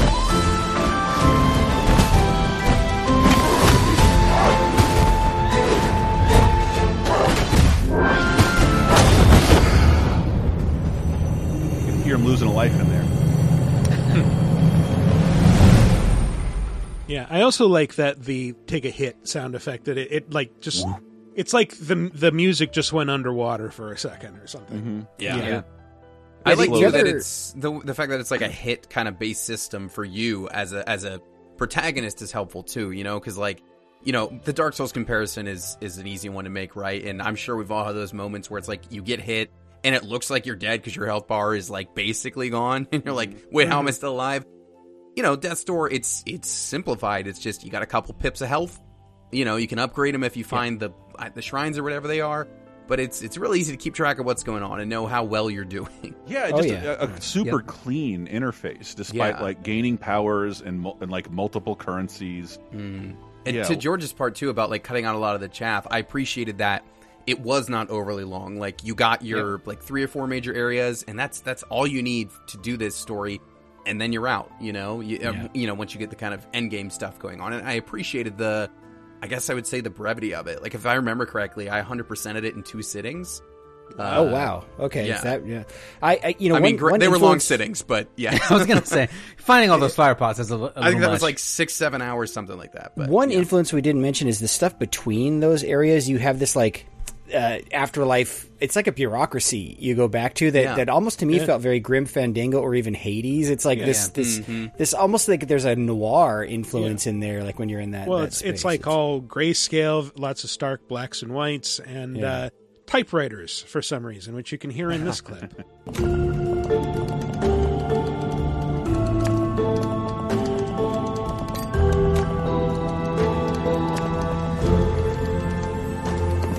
Somehow the afterlife is just a bureaucracy of crows. And I would believe it. The mundanity of it, like just at the beginning of the game, I'd forgotten about it until I went back and like watched someone's playthrough.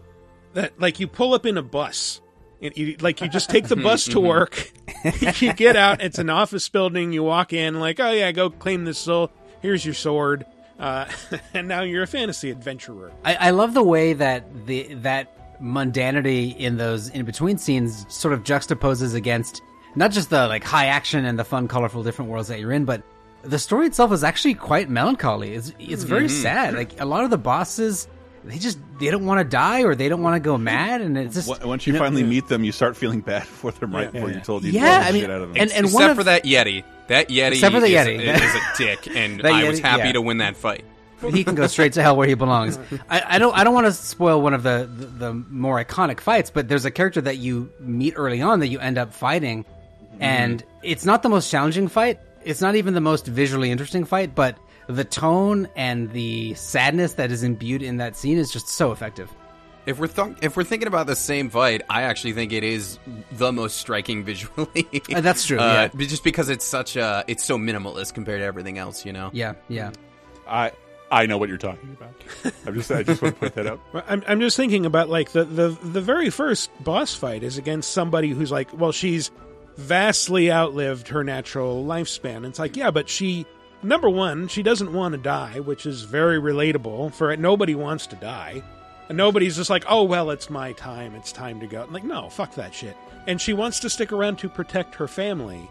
Yeah. Which, that's also admirable. So there is a sadness in taking on these beings, and it's accentuated by the fact that after you beat them, you usually get like a funeral scene where there's this character who has like a gravestone tied to its head and will show up and like give a little eulogy, and it's like I don't feel like I've done a great thing by killing these people. How do you guys not like this more? Come on, Michael's talking so eloquently about it. I'm forgetting half the details of what. It's an excellent game, but if we're going, it's number 7 for the podcast here.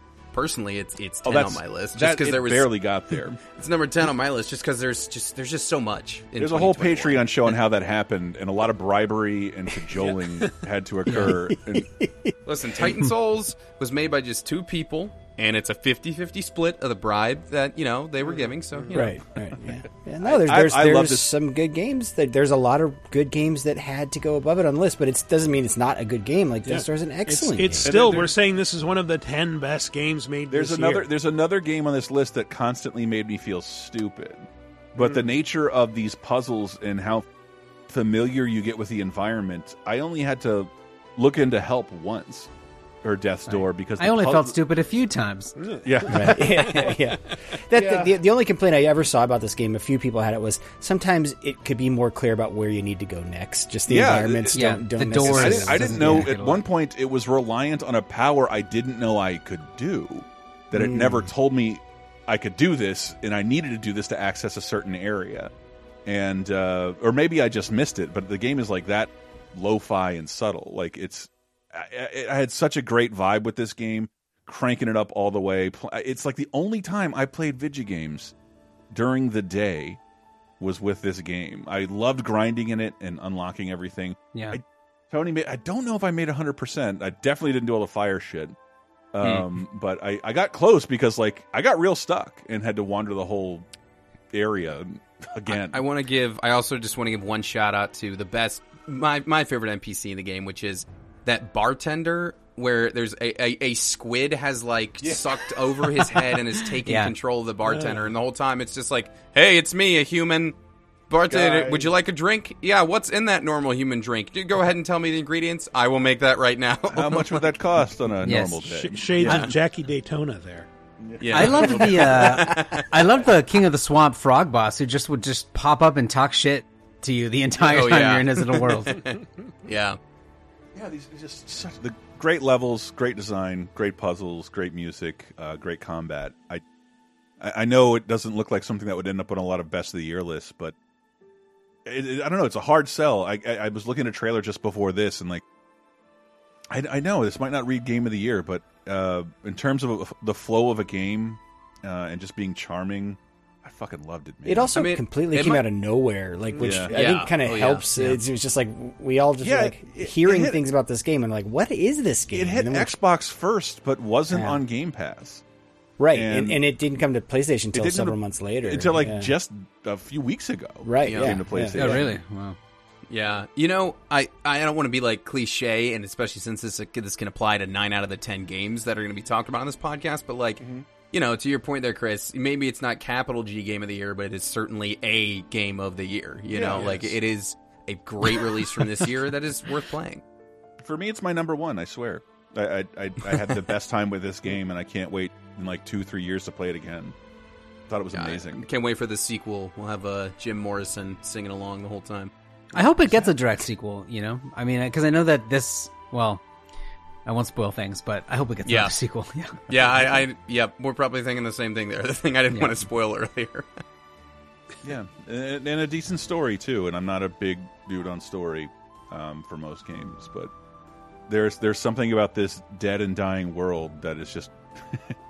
I don't know, I want to visit a theme park like this. I think it tells stories the way you like, Chris, which is like, it's not 20-minute cinematics. It's just like a few lines of text, and then you're a Dewey video game person. You like to do stuff. Well, I think character is typically more important than plot. So if a character has a personality trait or a goal, it'll tell you a lot. It can tell you a lot about the world that a narration or crawl doesn't really need to do, and that's what this game sort of does. You get a really good sense of what's going on in this universe, or what's not going on anymore, just from getting to know the personalities of the people you're about to kill.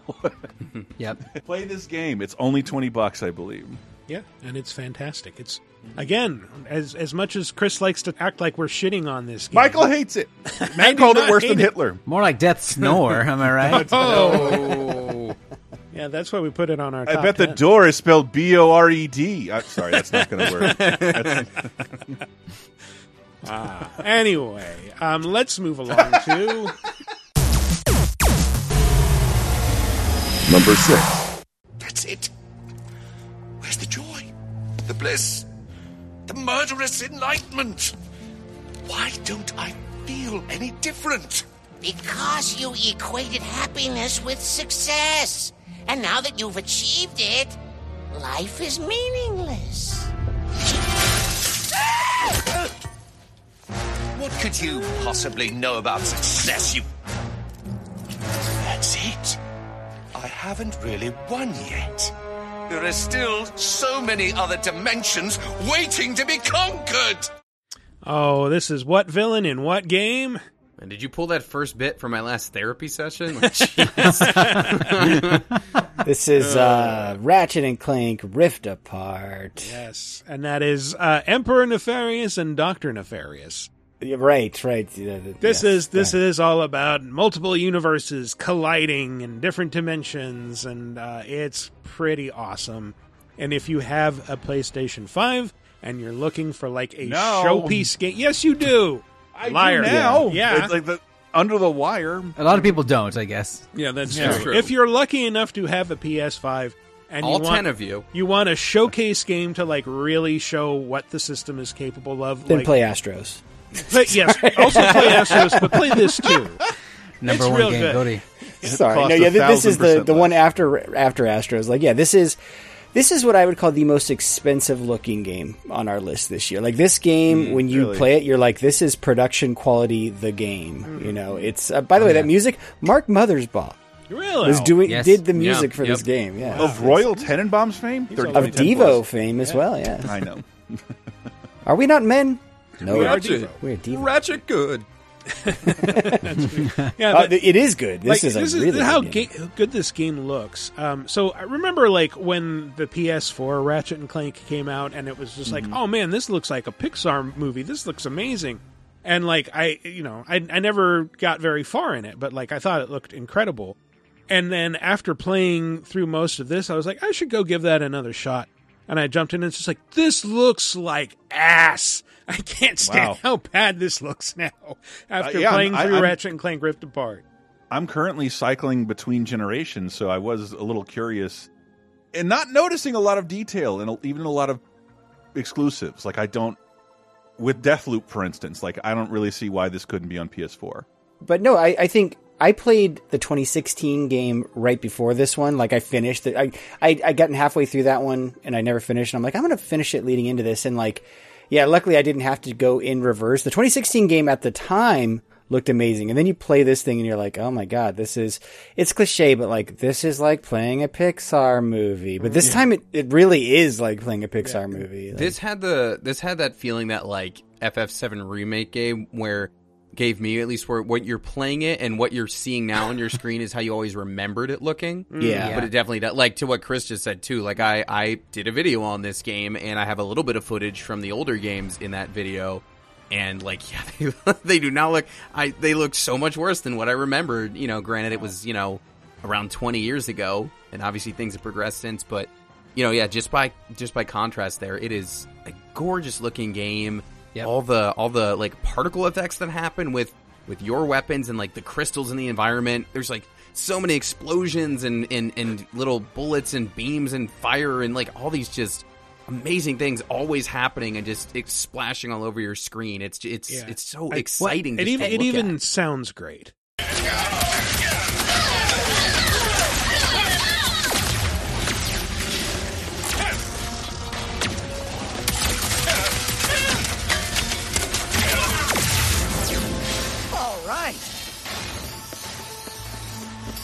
Just mostly about the bolts at the end.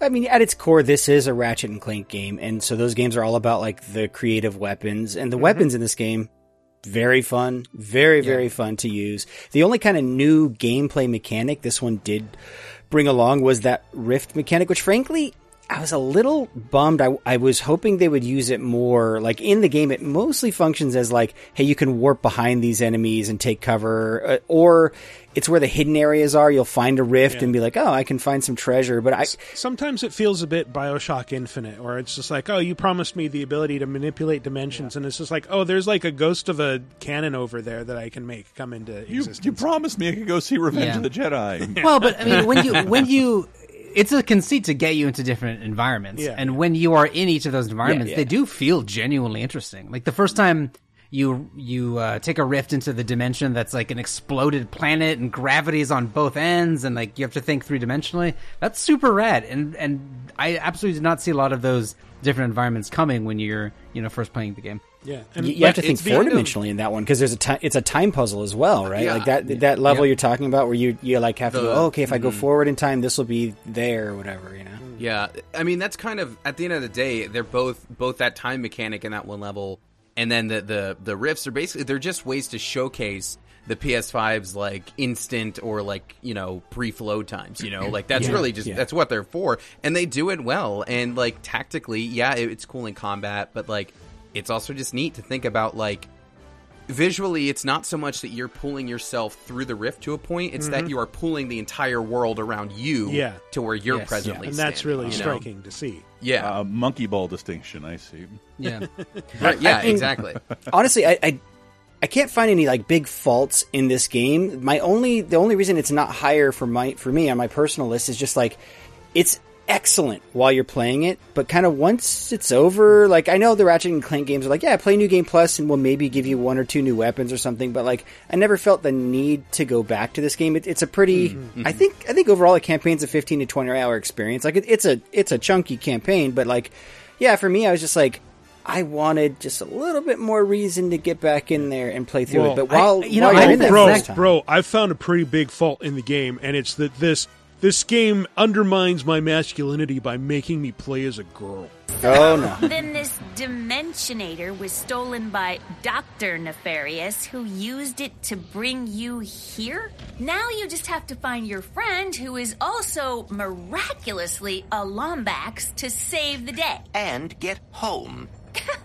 You must seriously think I'm an idiot. Rivet is a really, really cool character. Yeah. In all seriousness. Yeah, I like Rivet a lot, and I like Kit a lot too. The counterpart to Clank. I thought Kit's story was like awesome, and Deborah Wilson is the voice there, and I just think just the way she plays that character, I think is like one of the best performances of the year. Honestly, like it was really touching. Yeah, I mean, there's a couple of moments with Kit that are genuinely like an emotional surprise. Like It's I touching. was getting choked up at like, and to that sense, like people talk about the animation quality being what's driving the fact that and comparing it to like a Pixar film or something, but so much of it is the story, so much of it is the voice acting, and it really it carries a lot of this game. Well, to Chris's point, like characterization can be more important than plot, and this game is proof of that. It's like, you grow attached to Kit and Rivet, and that's why you care. Like the stuff happening and the dimensions and okay, Dr. Nefarious and Emperor Nefarious, whatever, right? But you care about these main characters. And same thing, like part of the Ratchet and Clank game's charm has always been like, Ratchet and Clank are charming leads that you actually grow to like. Yeah. It's like, Clank's adorable. Ratchet is like this everyman hero that everyone was like, I want to be like him. He's positive. He's not like a heroic dude, like he's super muscular or anything like that, but he gets the job done, and he has good attitude about it. And I if anything, the games skewer that idea because they've had Captain Quark, who is that kind of character where he's like, I'm a hero, what's up? And then very much isn't. Is the very much proves not. I'm a hero. I take bribes and betray other heroes, like a real hero does. Yeah, now, here's a question. Oh, go ahead. If it's we got Doctor and Emperor Nefarious. Mm-hmm. Yes. Now, are we referring to them as the Nefariouses, the Nefarii, or is it a Greek root and they're the Nefarides? Because Nepharos. I like that. Nepharos. Okay. Yeah. Good. I mean, technically they're the same person, just different dimensions, right? Mm-hmm. So it's like Emperor Nefarious. Actually, if we're going with multiverse theory, I don't know. I feel like Emperor Nefarious is like what would have happened if Dr. Nefarious had gotten like tonsil surgery. It's got such a much more pleasant voice to listen to. Yeah. One of the things I was even more surprised by was the enjoyability of the mini games in Ratchet and Clank. I've never played a Ratchet and Clank game before this one. I assumed that they're chock full of like little mini games. Yeah, but the voice acting and the character and the puzzles when you're hacking into something as a little sort of virus spider bot, every single one of those was charming. Like I really enjoyed that, and it's a rarity I think for games like this to feel like I think every time you're jumping into a little minigame like that, it's a treat. Yeah, and that's the challenge with stuff like this, like minigames that you have to get through for the sake of the plot. That like, oh god, I got to do this again. But like, no, it's a pleasure to play through every single time. Like those levels are lots of fun to navigate. The character is lots of fun to listen to. Yeah, it's a fantastic little detour from the main action. Yeah, I also think going back to the weapons real quick, and I'm sure this is a mainstay of the Ratchet and Clank series, but there are a lot of games that claim to say, pick your playstyle, any weapon, every weapon is equal, it's super great, like you can combine and swap weapons, and I think in actuality, it's very rare that is true to the degree that it is true in Ratchet and Clank. I think it's a genuine achievement that no matter what weapon you use, swapping them out feels different styles, but they match sort of similar roles within your arsenal, and it's a huge accomplishment. It's that thing where a lot of games do this, and I love it, where they'll take, like, okay, this is at its core a sniper rifle, but we're going to dress it up, we're going to give it a fun name, and give it kind of like a little perk. Yeah. And by the way, if you want a deeper dive on that, you can go to Framework on YouTube because that was the subject of the video. But anyways, nice. Like the weapons, they are so much fun, and I love that they level up and they get new perks when they level up, and the name changes with that, which is neat. Yeah. I think one of my favorites is the Peacekeeper becomes the Warmonger. Or like I just love the way they play with the names like that. What happened to the mushroom? Like eventually the mushroom companion becomes, there's a couple. It's like Mrs. Yeah, it's you get Mr. Fungi, and then it becomes Mr. and Mrs. Fungi, and they fight together. Yeah. You fully power them, and they're awesome. Like most games that have a weapon that's like, oh, this is secondary character that's going to shoot with you. Like they don't do much damage. Like no, Mr. Fungi dominates the battlefield when he's out. It's awesome. To that point too, like there's I think 3 or 4 kind of support type weapons like that, and to the point about like showing off the PS5's power and having all this stuff going on at the time, there are moments where I literally threw out, and you can only have one of the mushrooms out at once, but there's like the Glove of Doom that summons little chomper guys. Yeah, you can throw all those at once, and then you've just got 100 little minions running They'll around. burn down. Oh, the other thing is like the thing that sends the sprinkler that turns them into plants. The topiary sprinkler. That works on bosses. Like it's very rare for those type of weapons to work on boss, and it's like no, every boss will turn into a plant, and then you just light it on fire. I use that, and I use like there's a gun that turns. It might have been like a pre-order bonus that like. You shoot enemies with it, and it turns them into like 8-bit versions of themselves. Yeah, the pixelator. Yeah. And eventually, like they just break down into cubes.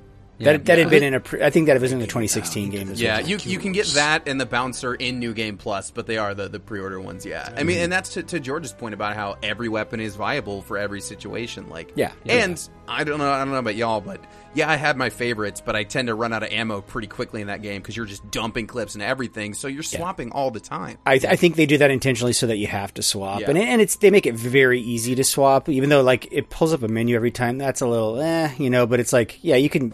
It's just a wheel, right? And you just kind of select. Like, but even something in Halo, I don't think Halo is as effective in that, and that forces you to swap your weapons due to ammo restrictions. Also, right? Like Ratchet and Clank surpasses Halo in that regard. The combat in Ratchet and Clank games is great. Like I think the difference is that you have all weapons available to you at all times, provided you have the ammo with Ratchet and Clank. Yeah, and often you will need to swap between them because, like, if you're anything like me, you will run out of ammo constantly for the different guns. And it's like it forces you, like, okay, what else have I got? Do I have anything that has any ammo? Yeah. Okay, this thing that I never use, go. Yeah. And if not, the melee swinging around your actual tools so and much enemies fun. works just as fun too. Oh yeah. Definitely worth upgrading as well. Yeah, the but, wrench. But that's like something Insomniac just has excelled at. Like that's always been in their DNA. Like I don't know, I know nobody played like Resistance: Fall of Man, that series, but that was very much like, what if Ratchet and Clank was a serious like sci-fi World War II shooter?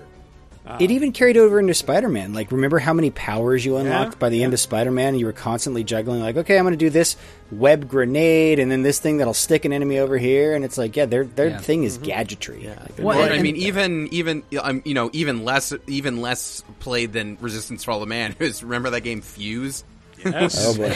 Like no, and I don't want to. It was the same thing there. Everybody had like the like orange gel weapons that had like special powers or whatever. Yep. So anyway, Sunset Overdrive. Well, and going back to your criticism, I really like that this game is one and done. Like, I don't want to have to go back to it. And I actually think Insomniac excels at that as well. Like, all the Spider-Man games, I mean, I will go back to those because I just want to swing around New York. But every single one of their games, I think, has been this just wonderfully delightful little package. And when you're through, you're through. And that's totally fine. I wouldn't mind a DLC for this, though. I would love, like, another 3 or 4 hour mini campaign. A narrative-based one or something. Yeah. Sure. Yep. Yeah. I mean, I don't know if we may get it. I mean, the game, like, the whole, one of the overarching things with all these games is Ratchet being the last of his kind, and, this game, like, gets you a little closer to maybe finding others, so, like, whether that's a full-on game or we get some DLC featuring that stuff to bridge into the next game, like, there's certainly more coming. Like, they're not done. Yeah. I want to see more of the other characters, because, like, that's another thing that it does really well. Is like if you're a longtime fan of the series, it brings in like all these characters that are like alternate universe versions of existing characters. Like Rusty Pete becomes Pierre Lafer, pirate extraordinaire, and he's it's cool to see that, like, just the same characters but reimagined in different ways. Like, how did this universe reshape these people? Right. Oh man, I love this game, but not enough for it to crack our top 5. Well, there it was, the first 5 of our top 10 games of 2021. What will be number 5 through 1? It's a mystery. 5 through 1, baby. But we have something to tide you over in the meantime, which is our question of the week. What is your personal game of 2021? And also, like, let's continue the question of the week from last week. What is your DLC of 2021? None of us will answer that here, but we will now turn to our distinguished panel of guests. Guests, what is your game of the year for 2021? Anthony Abbott, go. Once again, I'm Anthony Abbott, and my personal game of the year for 2021 is Halo Infinite. As a longtime Halo fan, I feel like this is the first time that a 343 Halo game has kind of brought back what I liked gameplay-wise about the older Halo games, like as in the way it actually feels to play these games. And I mean, both in campaign and multiplayer, the new weapons and new tools that 343 has added to this game are really fun to mess with, really fun to play with. Everything that's, core like Halo gameplay with some of these new tools. It's just such a fun experience all around. The multiplayer in this game, it's the most fun I've had with multiplayer in a Halo game since the Bungie game, since Reach and like Halo 3. The previous first two 343 games, I played the campaign and didn't really feel like I wanted to play multiplayer very much at all. And Halo Infinite, I've probably played more multiplayer in this game already than I've played in Halo 4 or 5 combined. I think Halo Infinite is just a great addition to the franchise. I can't wait to see what 343 adds to it. And if you have not played it, and if you have Game Pass, you need to check it out. You can find me on twitch.tv/Bruce Wayne Brady. Also, talk to me on Twitter at Bruce Wayne Brady. Thanks to the VGA crew for letting me be a part of the 2021 Game of the Year discussion. All right, thank you. John Brandon, what is your personal game of the year for 2021? Oh, geez. Now I got to think about it. What came out this year? Returnal. Well, everybody else has been saying Returnal. That one didn't make it on our list. I don't have a PS5. What are you talking about? I don't know. There must be something I really liked. I finished Crisis, but that doesn't count. No, Crisis does not count. I'm going to say Psychonauts 2. It's beautiful. There you go. Now you're talking. There. Yeah. Great voice acting. A lot of fun. And for plugs, you can listen to the Squares podcast. It's on all the services. And also, if you want to support stuff that I work on for my day job, you can watch Hypnotic on Netflix, a psychosexual thriller. And Under Wraps on the Disney Channel. It's actually really fun. I mean, let your kids watch that one. It's really good. And of course, Harry and Meghan escaping the palace. Nice. All right. Well, thank you so much for joining us. Brendan Hess, what is your personal game of the year for 2021? It's been a couple months since it happened, and I have a more nuanced opinion of this game than I did when it first announced, but I think by default, Metroid is my favorite franchise altogether. So Metroid Dread, it kind of just wins because of what that game represents for the franchise and Nintendo as a whole. I hope it does really well. I am just ecstatic that 2D Metroid came back. I had a lot of fun with it. I think it's the best controlling Metroid out there. I might have different preferences about the way world design works and exploration and letting me get lost a little bit more than that game does, but at the end of the day, Metroid Dread is a really impressive technical achievement, and I just can't think of any other game that spoke to me like that one did this year. And in terms of plugs, you can follow me at Brendan_LH on Twitter, and there you'll find all my writing, like I said, on GameSpot, Popular Science, Digital Trends, Lifehacker, tons of other places, as well as games that I make. I make tabletop games. I'm working on a first-person dungeon crawler, so yeah, check it out there. And then there's PNB. We are sadly, but also bittersweetly entering the final stages of that show. We have a few more episodes before we completely close it out. It's been about 10 years, but wow. Subscribe, check that out.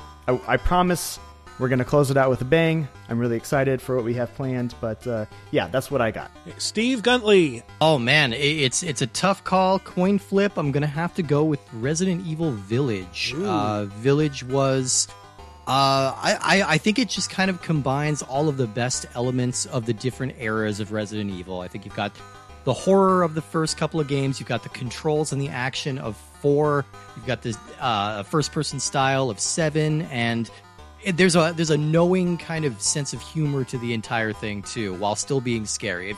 It's kind of like Resident Evil Monster Mash, and I'm really here for that new direction for the series. I had a great time with it. If you don't mind me asking, what was on the other side of that coin, Steve? Psychonauts 2 is on the other side of that coin. Those are the two games I spent the most time with this year. And Woody Siskowski, what's your game of the year? My game of the year is a slight cheat because it was the same game of the year I had in 2005.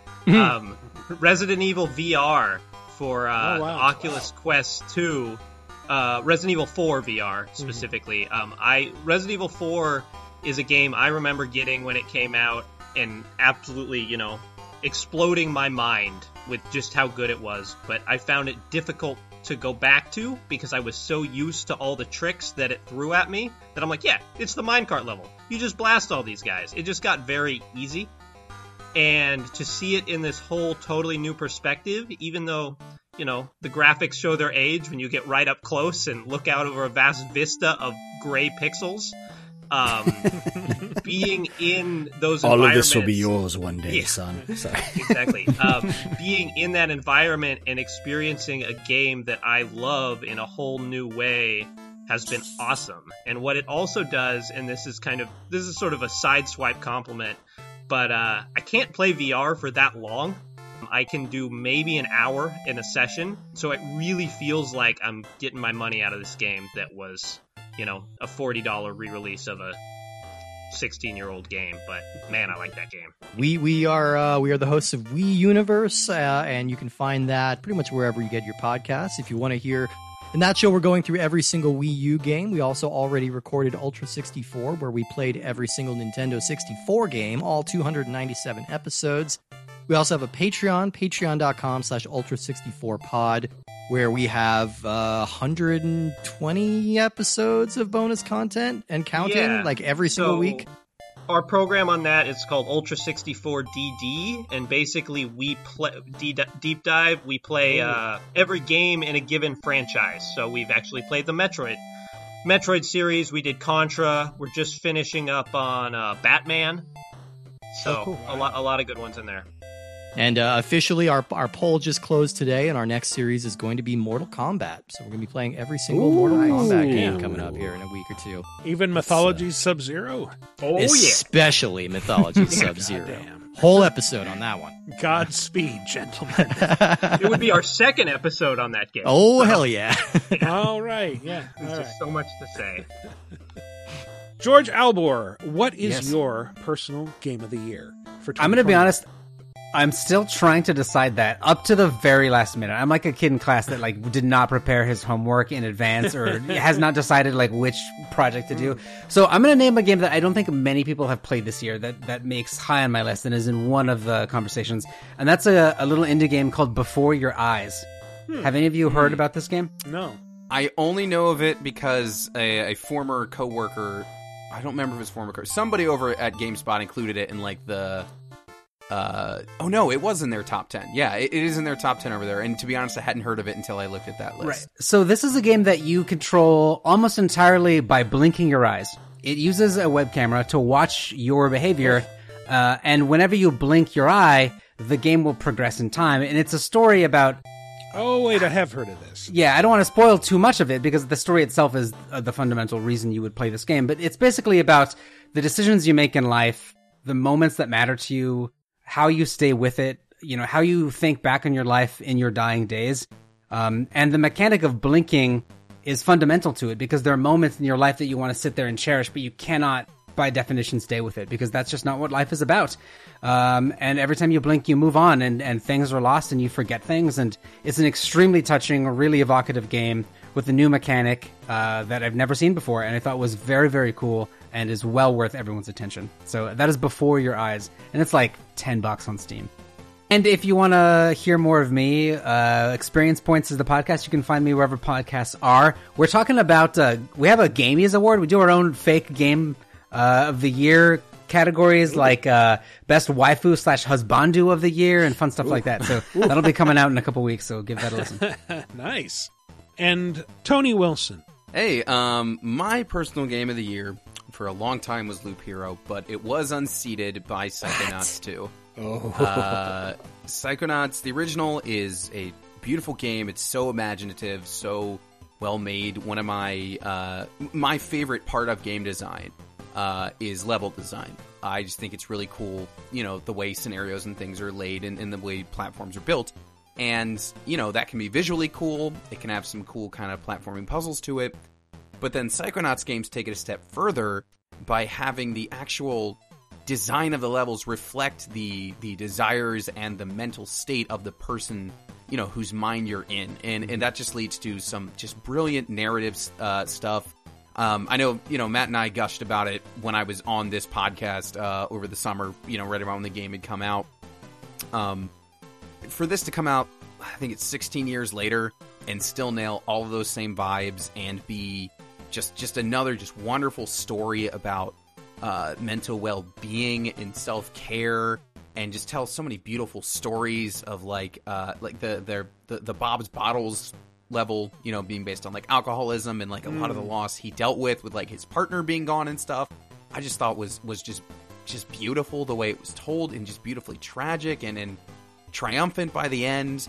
And the sense level, the sort of Woodstock acid trip level D, has just, it's straight up become my favorite of the whole series. I just think it was so visually just stunning. Like, I was actually taken aback when I first jumped into that level. Like, I had to just sit there for a moment and just kind of spin the camera around and be like, I can't believe this is a thing I'm playing, because it is just, this is what, like, this is what my level in the game would look like, almost. You know what I mean? Like, this is... It's an interactive psychedelia... It's an interactive Yellow Submarine cover, and, right? It's as a musician myself, like, it was like... I was like, whoa, was this made for me? Like, it was awesome. And so, truly, that became my game of the year, just because it hit all the right notes. It's a wonderful game. No pun intended. It's psychedelia music level. And, you know, if you've been listening to these two-part podcasts here, you've already heard me plug it, but I do video essays on a channel called Framework, youtube.com/channel/Framework video.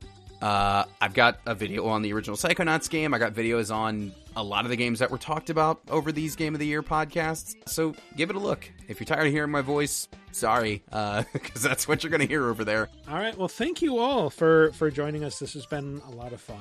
Yeah. Always a pleasure. Thank you, guys. And that's it. If you want to answer the question of the week, go to VidjagameApocalypse.com. Check under the comments for episode 450 or 451. You can answer there, or you can go to the official Laser Time community on Facebook. There'll be a thread there where you can answer, or ping us on Twitter at VGApocalypse. Anyway, let's go out with some plugs. What do we got to promote, guys? Patreon.com/LaserTime. You can hear me and Chris Baker talking Spider-Man No Way Home. Mega spoiler warning. But Chris Baker's the most knowledgeable person I know about Spider-Man, and that movie kind of floored me, and I can't wait for you to hear that episode. Nice. And then, so after next week, because we don't want to obviously reveal the order before you listen to the 5-1 entries, you will find the bonus Patreon exclusive, The Ordering Show, where we talk about how we arrived at the order we did for the Game of the Year 2021. That is patreon.com/lasertime. $5 a month. That's all we ask. Come on. That's like, with inflation, that is literally a cup of coffee nowadays. So there you go. And I hope you enjoyed my Halo ruse, and if you had a friend who was tricked by it, please let me know. that was. Please send a photo of their reaction too. Yeah. These fucking Halo haters every time. And also, if you just want to yell at us for not including Returnal in the list so far, that's fine. That's fine. We will allow it. You can do that at all the various places. Michael, where can they do that? Where can they hear from us? Patreon.com/LaserTime for $6. That's the only way you can scream at us about Eternal. Only way. Certainly not at VG Apocalypse on Twitter or in the comments for episode 451 on VidjagameApocalypse.com. Also, since this is coming out on December 24th, enjoy opening your early presents on Christmas Eve, those of you who celebrate it. Did you guys do that, or was it just my family? It wasn't us. There was no early present opening. You never got, like, you can open one present on Christmas Eve. That's the Allen family tradition, is the one on Christmas Eve, the rest on Christmas Day morning. So fantastic. Never. Well, all the rest of you, happy holidays, Merry Christmas. There, I said it, I'm a wild rebel, etc. Thanks for listening. We'll see you next week with our top 5.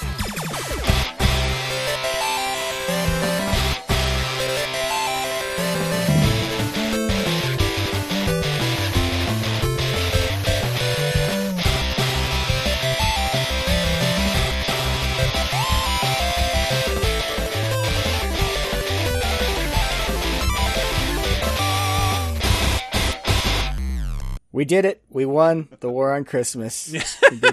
All right. Yes! Keep recording.